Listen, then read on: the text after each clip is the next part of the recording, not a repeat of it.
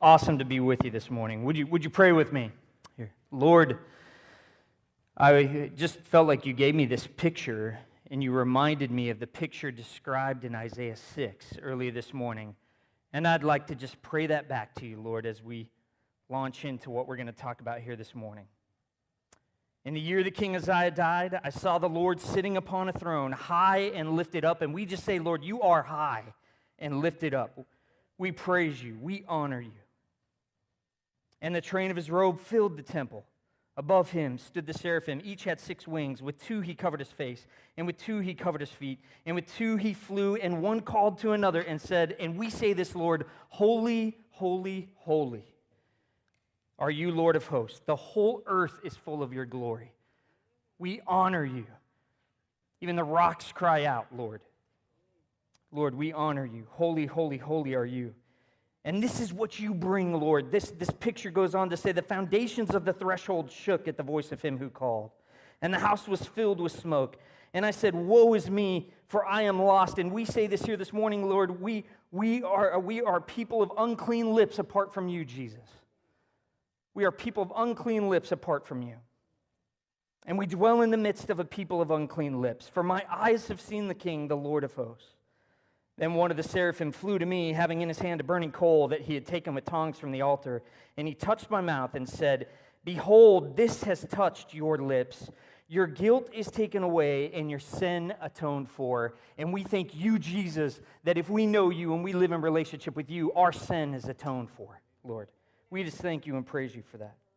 And I heard the voice of the Lord saying, and I love this, Lord, what was Isaiah's response, Lord, to you, to seeing you in all your glory? To have had his sin atoned for. What was his response, Lord? You said, whom shall I send and who will go for us? And Isaiah said, here am I, send me. And Lord, I just pray that would be our response to what we hear this morning, that we would say, here are we, Lord, send us. And I pray these things, Lord, in your name. Amen. Well, sure enough, Judy Childs, many of you know her, was discipling someone before she ran in here and gave her testimony, which is awesome. She was with 2 women they're just pursuing the Lord together, and they were praying, and I was like, man, we should just let them go. But she was gracious enough to come up and share her testimony, which was awesome. So cool that she's doing discipleship in between services. Love it. It was in the year 2000 when John Piper was invited to speak at the Passion Conference, and he gave a message called Don't Waste Your Life. And I want to read you a bit of what he said. Here's what he said. And I want you to know I'm stealing Piper's words and I'm saying them to you today. He said, you don't have to know a lot of things in order to make a huge difference for the Lord in the world. But you do need to know a few things that are great and be willing to live for them and die for them. People that make a difference in the world, he said, are not people who have mastered a lot of things. They are people who have been mastered by a very few things that are very, very great, he said. He said, if you want your life to count, you don't have to have a high IQ. You don't have to have a high EQ. You don't have to be smart. You don't have to have good looks. You don't have to be from a good family or from a good school, which I say amen to because I'd already be disqualified. You just have to know a few basic, simple, glorious, majestic, obvious, unchanging, eternal things and be gripped by them and be willing to lay down your life for them. Which is why, and I say this to you today, anybody in this crowd can make a worldwide difference. Anybody, any of you can make a worldwide difference. If I could, I would jump down off this stage, I'd look every single one of you in the eye, and I would tell you, you can make a worldwide difference. Because it isn't you, he said, it's what you're gripped with. Then he went on to say, but one of the really sad things, and I, along with Piper, say this with all the compassion in my heart, not as one who has arrived and is perfect, but full of compassion. He said, but one of the really sad things about this moment right now is that there are hundreds of you in this crowd that do not want your life to make a difference. All you want is to be liked. Maybe finish school, get a good job, find a husband or a wife, a nice house, a nice car, long weekends, good vacations, grow old, healthy, have a fun retirement, die easy, no hell. And that's all you want. And he said, and you don't give a rip whether your life counts on this earth for eternity. And he said, and that's a tragedy in the making. That's a tragedy in the making. He went on to say, there are people in this country that are spending billions of dollars to get you to buy the American dream. And I get 40 minutes to plead with you, and I would say the same thing. Don't buy that dream. Don't buy it. For any of you that pursued it as long as I did, it is so meaningless. It is so unfulfilling. You get done striving every day, college students. You know what was crazy? I was pursuing my med school degree, my pre-med degree in undergrad. Meanwhile, I'm listening to Ecclesiastes. I don't even know if I was a believer at the time, but for some reason I decided to listen to Ecclesiastes on the way to school. And I'm being told that everything I'm doing is meaningless. I'm like, you mean to tell me this boring biolab that I have to sit in for 4 hours and my experiments never go right, this is meaningless? And I'm pursuing med school. I'm like, come on, you know? But the Lord was starting to work.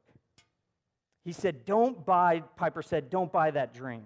The American dream, a nice house, a nice car, a nice job, a nice family, a nice retirement, as the last chapter before you stand before the creator of the universe to give an account with what you did. And then he said, don't waste your life. Don't waste it. He was challenging the people in the crowd that day to know Christ and to make him known. And as I alluded to just a minute ago, if you currently are like I was before I started walking with the Lord, and you've bought the American dream, or maybe you've just said, you know what, God, this is what I'm going to do in life. Whatever it is, this is what I'm going to do in life. And you can bless it, or you can not bless it, but this is where I'm headed. You're saying to God, which is sort of what I'm telling you. I almost said this verbatim, certainly with my actions. You can either be with me or without me, but this is where I'm going.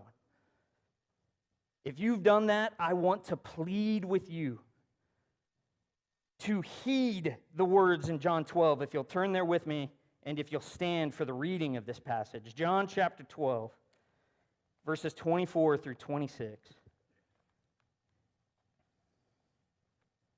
is one of my favorite passages. Someone after the first service said, do you have a favorite passage? And I said, anybody who knows me knows I've got like 50 of them. But this is one of my many favorite passages, John chapter 12, verses 24 through 26.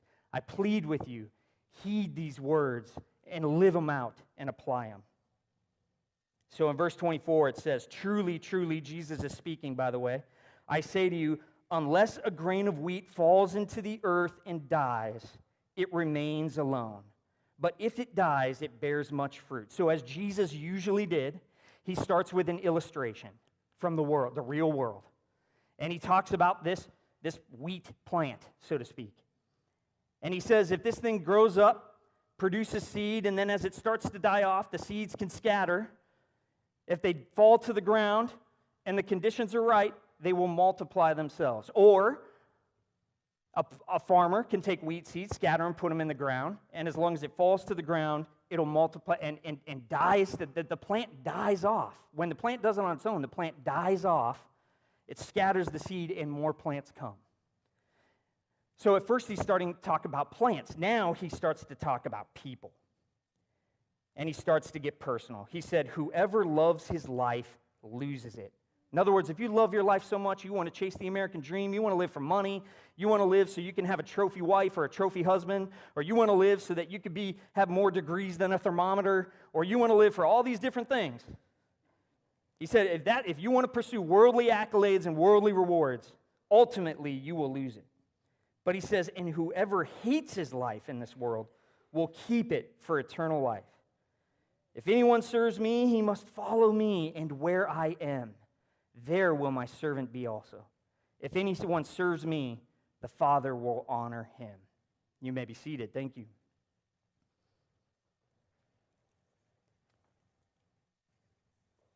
I had to die to the American dream. I'm telling you guys, this is exactly what I wanted, and this is no exaggeration. I wanted to be a doctor, but the reason I wanted to be a doctor, despite what I would have told you, which was to help people, and there might have been an ounce of truth to that. The reason I wanted to be a doctor is so that I could live in not just a mansion. I mean, I wanted a sprawling mansion. I wanted a pool outside, a pool inside, maybe a basketball court inside. I wanted to drive at least 4 different Bentleys, but my favorite one is the one that has the cream interior with the wood trim, you know what I'm talking about? I wanted to take nice vacations.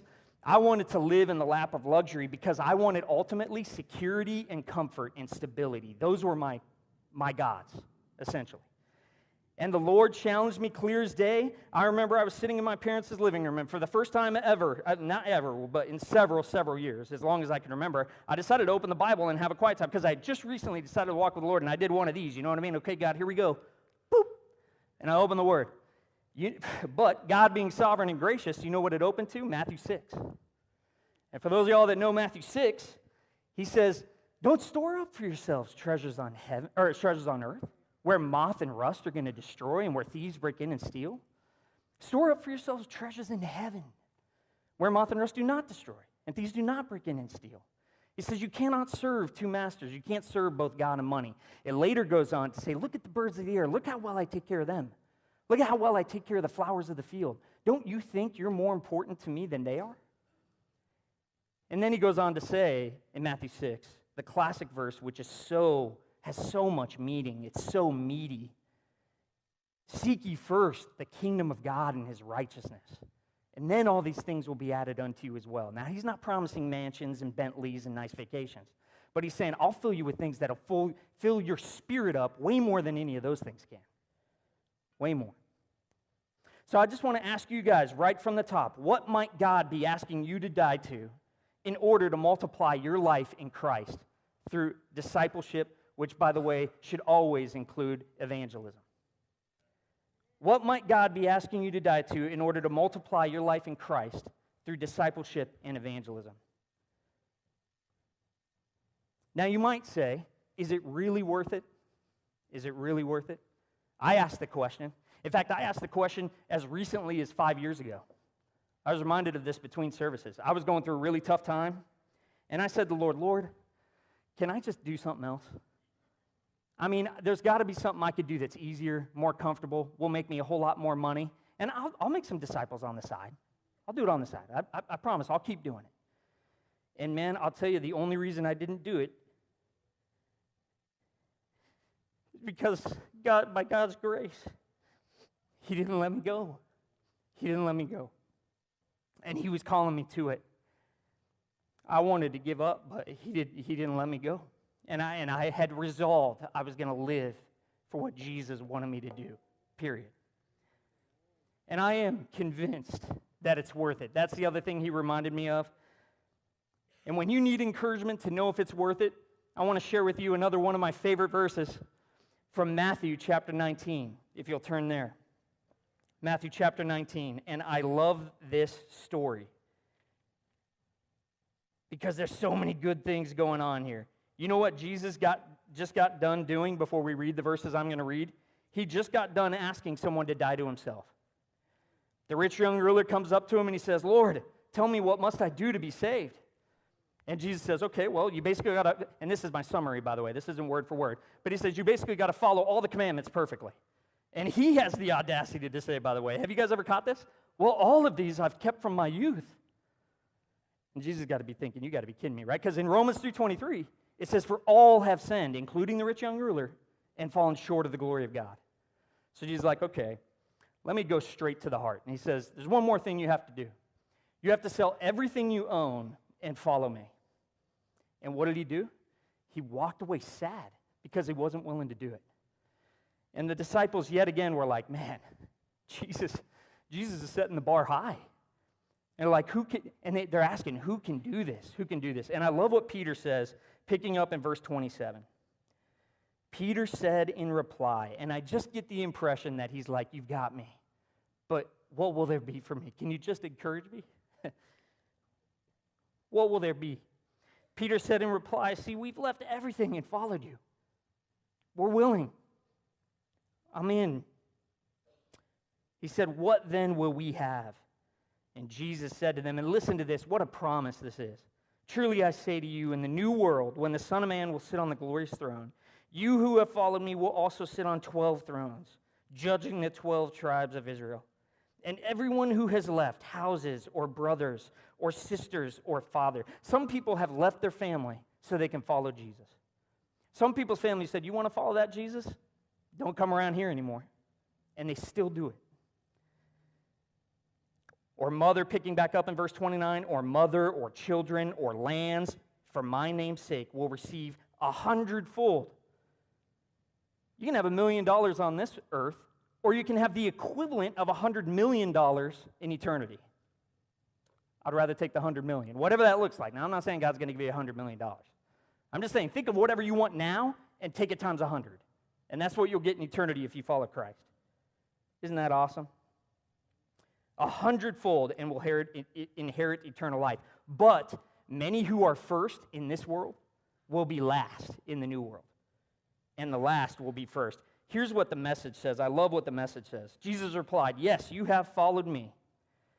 In the recreation of the world, when the Son of Man will rule gloriously, you who have followed me will also rule, starting with the 12 tribes of Israel. And not only you, but anyone, including you.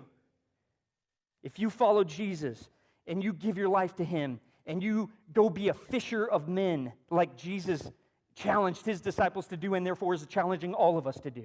If you follow him and go be a fisher of men, anyone who sacrifices home, family, fields, whatever because of me will get it all back 100 times over. Not to mention, by the way, this is the Message version, the considerable bonus of eternal life. Yeah, I'd say so. That's a pretty considerable bonus. This is the great reversal, it says. Many of the first ending up last and the last first. The great reversal. Y'all, I am so convinced eternal rewards will outweigh temporary earthly rewards. Live for eternal rewards.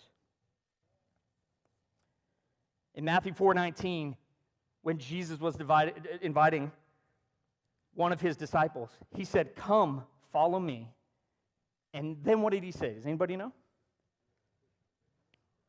And I will make you fishers of men. I hear some people saying it. So why did Jesus want his disciples to follow him? And I would then extend that to you. What is one of the big reasons Jesus wants you to follow him? It's not the only reason, but it's a major one, a very important one. It's so that we could all be fishers of men. The way Jesus wants to spread the gospel is through us, y'all. Through us. How do we know that? The Great Commission, Matthew 28. We are Christ's ambassadors, 2 Corinthians 5. 2 Timothy 2:2, which we're just about to talk about, are just a few of the ways we know. And then Matthew 4:19, just a few of the ways we know that Jesus wants us to follow him and be fishers of men. So, Caitlin, if you would go to this picture, I have decided, y'all, and I want to invite you guys to decide today that you're going to give your life to this. Regardless of what you do for a job, regardless of where you live, regardless of how many kids you have, or if you get married or if you don't get married, any of that stuff, I want to challenge you guys to live for loving Jesus deeply. But if you love Jesus deeply, in fact, a woman right after the first service came up to me and said, love fuels it all. And I said, yes. If you love Jesus, you'll want to do what Jesus did. And what did Jesus do? He loved others. He was a fisher of men. And he wanted all of us to be a fisher of men. So I want to challenge you to resolve today that you're going to live for this. What is this? This is an Indian pastor named Edgar Sathaluri. Now, I don't know the guy, but I've just heard his story. And what did he do? He invested in the row of people behind him who are his Timothys. So this goes with 2 Timothy 2:2, where Paul said to Timothy, the things you've heard me say in the presence of many witnesses, entrust a reliable man who will also be qualified to teach others. That's 4 generations of believers, y'all. Paul being the first, Timothy second, reliable men, or faithful men third, and others fourth. And so that's what Edgar did. Edgar invested in the Timothys that are behind him. The Timothys behind him invested in the reliable or faithful men behind them. And the faithful men invested in the others behind him. And how rich is that dude? I'd say Edgar is, in fact, somebody's going to say it in one of their testimonies here today. I think it's Rob. He said, I'm one of the richest guys alive because he's invested in people. I would say so is Edgar. But you want to know what else I would say? And I'm going to say a lot today. I want you to know that by God's grace, with His strength, and with His help, and very importantly, for His glory, because it's not about you, for His glory, you could be like Edgar. You could be like Edgar by just investing in a couple of people at a time. So here's what we're going to do today. We've talked a lot about why discipleship, how discipleship, the biblical basis for discipleship, even why is discipleship worth it. We've talked a lot about that stuff. So you know what we're going to do today, and I'm so pumped about this. I can't tell you how excited I am about what we're doing today. We're gonna share stories, lots of testimonies, lots of stories, so that you can just learn from these folks who share about what they're doing, and it's not rocket science. I guarantee it. And you could do it, and I want you to be inspired by their stories, and I want you to ask God to give you a God-sized dream of how He could use your life, because I guarantee you He wants to. I guarantee you. I want you to ask God to give you a God-sized dream. And then I want you, and then we're going to do some Q&A. And that's where the practical stuff is going to come. If you want more practical help and you've got a question, ask it, because I'm going to do my best to help you at least with a little more info in response to your question. Not that I'll answer it perfectly, or I may not even have the answer, but I will do my best to help you get a little further down the road. And that's where the practical stuff will come. And then most importantly, I want you to walk out of here convinced that you can do it because of the God that is in you. I want you to walk out convinced. So, first story we have is from Dewey Lee. Dewey, if you would come up, he's going to share about how the Lord has used him as he's trusted God to reach others through evangelism and discipleship. Thank you, Dustin. I really appreciate it. I appreciate the opportunity to be in front of you, to be able to describe what that discipleship meant to me. I first heard the term discipleship when I was a graduate student at Auburn University. And understanding that, I really never was discipled. Now, I got to learn how to serve. I got to learn how to use my gifts over the years, but I had never been truly discipled. I had been discipled in groups or individuals during that time period, which led me to how to use those gifts particularly. But it was not until I came here to Living Hope that I was challenged with telling my stories, using the skills that God had given to me and the words that had come from other people. And I finally understood He was wanting me to disciple. And the great part about that is in that journey, I was challenged to lead Ironman. Right? And by leading an Ironman group, obviously, we're going to be pouring into other men. All right? And so Lucius, Malcolm, and I had this opportunity to do that, and so we still continue that part. But during that time period, I asked God, I said, Father, how do I do this? What do you want me to do? Now, I spent a life in agriculture all these years, and that life, and He spoke to me in a way that I could fully understand it. And He said, Dewey, plow new ground. Plow. I can understand that. What does that mean? New ground. Plow. Well, plowing is tilling. It's loosening up the soil, so the soil that can produce new life, brand new life. That new life comes in the way of what? Fertilizing, watering, nurturing. And that's what He wanted me to do, is do that. So I came in that time with plow new ground, and quite honestly, to an agronomist, that's a pun, okay? So and my wife is the punster of our family. But anyhow, I met Dustin. And Dustin, in this process, started telling me about discipleship programs and what he had been doing, and they were starting a new journey called Nobleman. I said, hey, can I come along? You know, can I be involved in this? Because at that time, I was really, just burdened in a way to disciple the 5 men in my family. And I needed a structure, something a little bit different, because they were all in a professional life, okay? And so this is what we did. We went through this, and I realized, yes, this is what I'm looking for. This is sort of a structure in which I can take professional men and lead them together and one-on-one. So at that time, I said, Father, and I'm going to read some notes so I get it right. I said, I answered God's call, all right, this way. I said, Lord, I'm not wise enough. And he said, you're right, but I am. Ooh. I said, okay, now I'm fighting God at this point in time. I said, but what if I make a mistake? Oh, you will, but I am sovereign. Mm-hmm. And I said, okay. I said, but it's going to take so much. And he goes, you're right. Die to self. All right. I thought, okay, this is the coup d'etat. I got to do this one. I said, but I'm still working. He goes, oh, yeah, you are. Plow new ground. Totally convinced. Discipleship, this is what it means. Now, ladies and gentlemen, listen, it's living life together through teaching, memorizing God's word, reading it together, sharing that word, confessing, praying together, growing in Christ.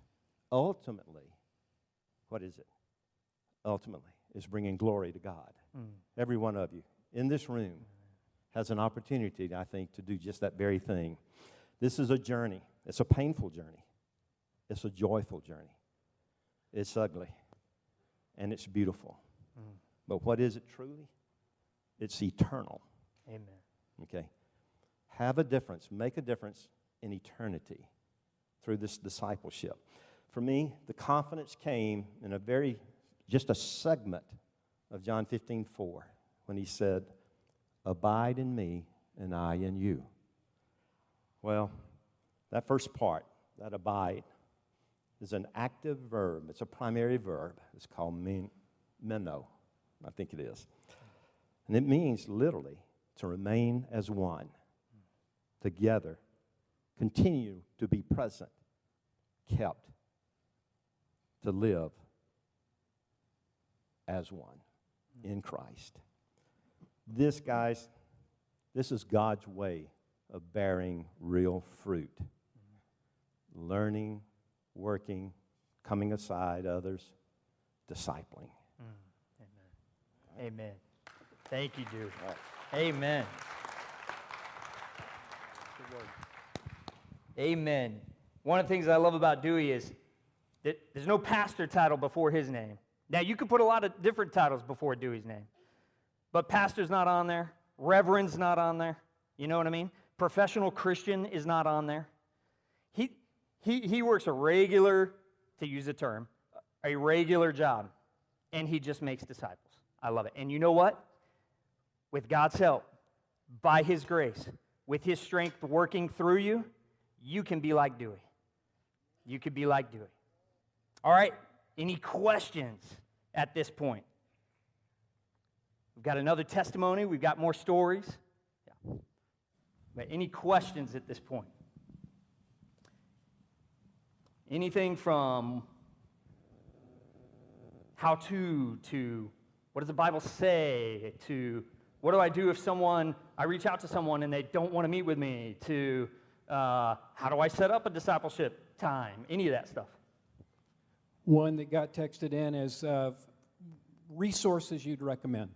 Yes, resources. So first of all, Pastor Holt just got done writing his book, Grow Up, which is awesome, and we're so excited about it. I think that's going to be a phenomenal book, and if I were you guys, I'd get my hands on that as fast as I could and just use it. Would people help? Say, hey, let's go through this book together. There's transformational discipleship here at church, 1 and 2. I would encourage you to go through that, but here's the thing, and here's, by the way, what Edgar did. Here's what Dewey did, and this is what I say to everyone I meet with every time I meet with them. Hey, let me show you this stuff I learned in Transformational Discipleship 1. It helped me grow, and I think it'll help you grow. That's why I want to share it with you. But here's another big reason I want to share it with you, is because I'm praying and hoping and trusting that you are going to turn around and share it with someone else. And then you know what I say the next time we meet and I share some other tool that I learned in Transformational Discipleship 1? I say the same thing. I think this helped me grow. I think it's going to help you grow. But just so you know, I'm praying, hoping, and trusting that you're going to turn around and share it with someone else. And then you know what? Within about a month or two, I start asking, hey, who are you going to share these things with? Who are you going to share these things with? Some other ones are Master Plan of Evangelism by Robert Coleman, probably one of the best books on ministry methodology I've ever heard. Another great book that I read, another great book that's deeply impacted me is The Lost Art of Disciple Making by Leroy Eims, a great book. There's so many resources out there, but you know what the best resource is? Go ask someone who's 6 months to a year ahead of you in their walk with Christ. Go ask them to disciple you, and then just do what they do with you. Do what they do with you. Got one here in the back.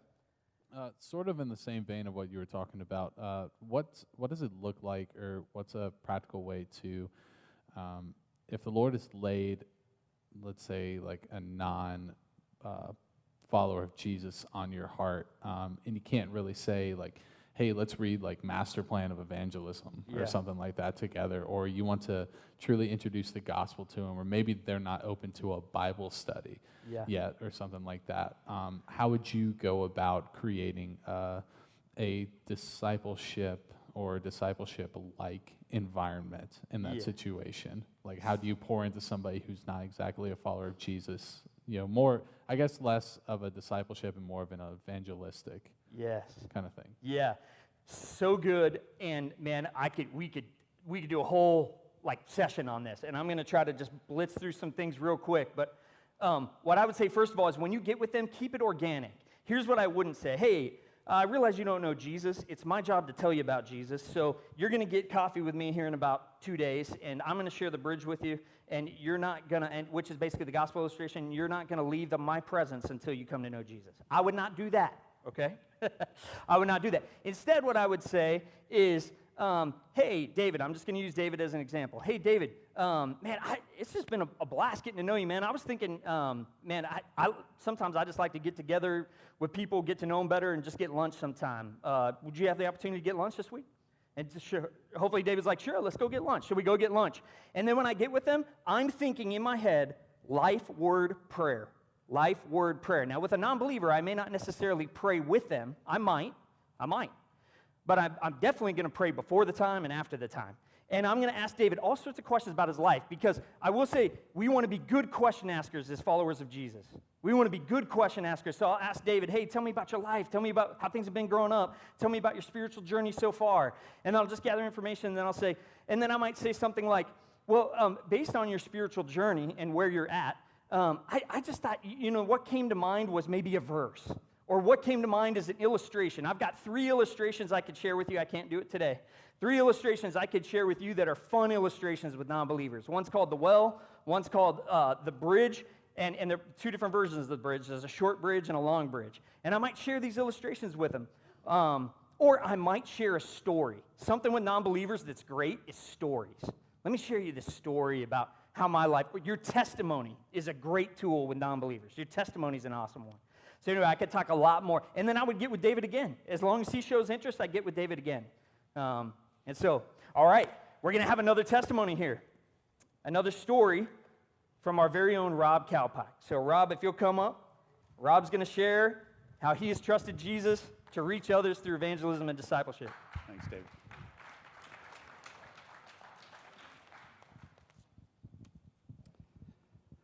It was the mid-1970s, and I remember the pizza. And I remember the pizza parlor in Yonkers, New York, where I grew up. I was a teenager. I remember the Volvo that Bill Hobson picked me up in, this 1970s era car that he would pick me up in to take me to choir practice on Thursday nights. But I remember going to the pizza place one night after choir. And I remember something happened there as a young believer that I'd never seen before. He said, he and his wife were there, and he said, we're going to bow our heads, and we're going to ask God's blessing. And for the first time, I was like, you pray in public? And you pray over a meal? And this was just completely alien to me. And I thought, this is crazy. So I bowed my head, and I kept one eye open, just in case any of my friends happened to walk in and were wondering what kind of weirdness was going on over there. But I share that story because I didn't know I was being discipled at that time. And I don't think Bill and Nancy were standing there going, we're about to disciple you. But they did. They didn't pull a gigantic Bible out and start teaching me theology as a young believer, and Pastor David mentioned that last week, that's not necessarily how you start this. And they were wise, and they took me out, and they encouraged me. And I sat there, and here's what happened over that course of those, right at the pizza moment, I began to understand how they lived. And over the course of time, they were discipling me, not by what they necessarily taught me, but how they lived. And they lived through a lot, because one of the things that went on very early on was that they had an infant child who had cancer and had a tumor behind his eye. And I remember watching them walk through this as a 20-something-year-old couple in our church, and my faith began to develop and grow, and my prayer life began to develop and grow as a result of watching them and their lives. And more was caught than taught in those moments for me. And it was one of the most powerful moments for me as I grew up as a young believer. Well, then came college age for me, and the D'Angelo brothers up in New York. Matthew, Mark, and John. They're, no joke, they were 13, 11, and 9. And I didn't know it, but I was starting to mentor them. I was 18 or 20 years old. I was just walking alongside them. I took them to the movies downtown New York and whatnot, and just starting to walk alongside and starting to share my faith. And in particular with Mark. And Mark was the first person I ever led to the Lord. And Mark was in my car, and this kind of goes against what what Dustin just said. But I was so fired up about sharing my faith with Mark, and Mark was sitting in the passenger seat in my car, and I told Mark pretty much that if he didn't accept Jesus, he wasn't leaving the car until I wasn't unlocking the door until he accepted Jesus. And this is a true story, and I just recounted it with him the other day. But he accepted Christ, and I would not necessarily recommend that as a evangelism tool. What God was doing in this process, though, for me, was developing a passion for generational impact. And anybody that knows me knows that that's one of my hot buttons. What Bill and Nancy didn't know back in the restaurant in those years was they were laying a foundation that is impacting generations nearly 50 years later. And it started with a slice of pizza. Back in the early 90s, I got involved in high school ministry. It's too long a story to go into. It almost didn't happen because of my fear and insecurity. Then in 2009, I got asked to lead a group of high school students in Kennesaw, and they're up there on the screen. The fella in the white shirt, his name's Andrew Stout, and he happens to be here today. And I'm going to embarrass him. He's standing over there.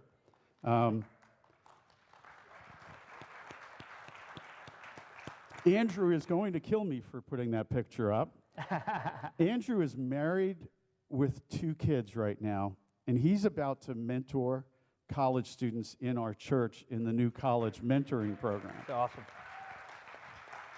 Which is a shameless, not so shameless plug for our college mentoring program. We college students, we've got a bunch of adults that want to pour into you like crazy. So come see me afterwards, and we'll set you up with that. So 20 years ago, I got asked to mentor college students, and I almost said no to that as well. But I didn't. And I've got to obviously condense 40-something years of this. But I had the opportunity to pour into a fellow named Brooks Lamont, who you might know, who's now on staff. Brooks would pour into Evan, who I think just walked out. I was going to have him stand up. Evan pouring into Cannon. So Cannon, if you want to just stand up for a second. Cannon's standing over there. And Brooks is out of town. Otherwise, this would have worked really well. But you got Brooks pouring into Evan, Evan pouring into Cannon, and Cannon is starting to pour into freshman guys. I get to pour into each one of those guys as well. So this tree is going in all sorts of directions. And I think Evan right now has actually stepped out to pour into middle school students here at church, which is mind-blowing to me. And Brooks is involved in home groups, so a plug for Brooks. But here's where I want to close up. It's just, there's always someone coming behind. There's always someone who's a few steps behind. And I've been in awe of how God multiplies the investment. And I was hesitant to post this picture. But this picture, the Lord just kind of reminded me, because this is not about you. And it's about my math and how I multiply. And that photo is from at my birthday, I think, actually this past year. represents a portion of the guys over the last few years that have had an opportunity to have some level of impact on or with. People often ask me, what does it take? Or what have you given up? And it takes being available. It takes being willing to do what, who, where, whatever God sends you or leads you. I've probably given up a bunch. I've definitely given up a bunch of time. But all of that is so worth it, and I would not change that at all. And Dustin stole my line. But I've been told I'm one of the richest guys on the planet. And at first I didn't understand that. But over the years, I am one of the richest guys on the planet. Because I get to watch Jesus move and work in the lives of so many. I love college students. I love being able to pour into them and watching them discover who Jesus is and watching their lives grow and then watching them pour into others. So I want to challenge you as I hand over the mic. If there's something that you're afraid of, if there's something that's holding you back, don't. Because you never know what that slice of pizza can lead to in somebody's life. Amen. Amen. Amen. Thank you, Rob. Praise God. With God's help, by His grace, with His strength, and for His glory. Rob said it. It's not about him. It's about the Lord. You can be like Rob. You can be like Rob. I might have time for a 30-second question if you've got a... Yeah, there's a really good one Yeah. here. How do you know if you're healthy enough spiritually or emotionally to disciple somebody? Oh, baby. All right, 1 Corinthians chapter 1. Turn there real quick if you got it.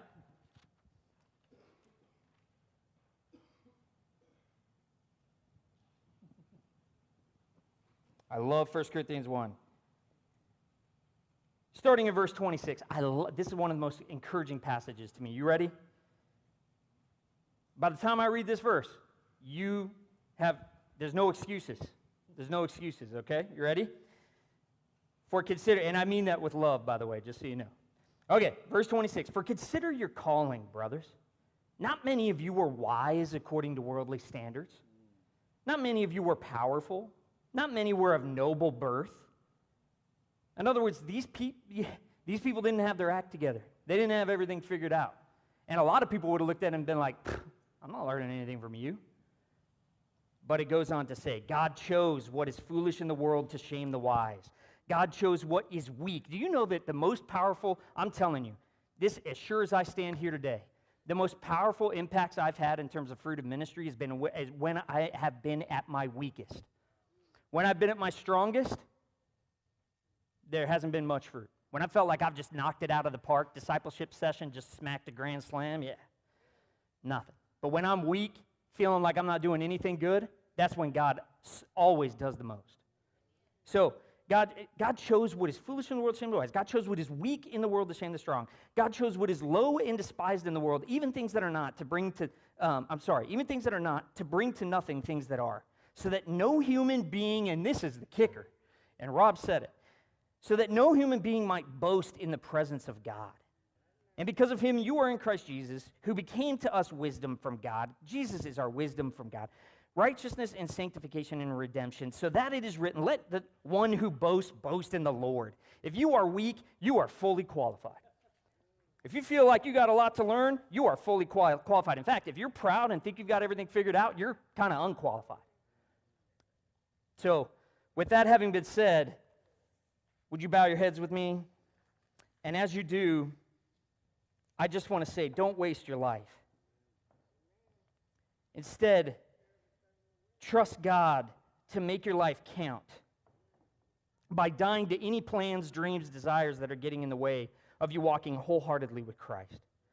And I plead with you to not waste time on the trivial things of this world that aren't going to matter. And as you have your head bowed and your eyes closed, I want you to ask God to give you a picture, a God-sized picture of how He can use your life if you trust Him to use you through discipleship and to be a fisher of men. Lord, would you just give people a God-sized picture? Prayer team, if you would come up, and as we worship, I just invite you, if you want to share your dream with someone and you want to receive prayer, do it. If you're scared but you want to trust God for this, come get prayer. Yeah, if you think you're unqualified and you want to trust God to be used, come get prayer. And so, Lord, I just ask that we would go, therefore, and make disciples. We at Living Hope would go, therefore, and make disciples of all nations. That literally, because of people that have been impacted here at Living Hope, who have impacted others, your gospel would go to the nations. Go and make disciples of all nations, baptizing them in the name of the Father and the Son and the Holy Spirit. And then you say, do this knowing that I am with you, even to the very end of the age. Lord, would we be confident that you are with us, and would we go reach the world for you? And I pray these things in your name. Amen.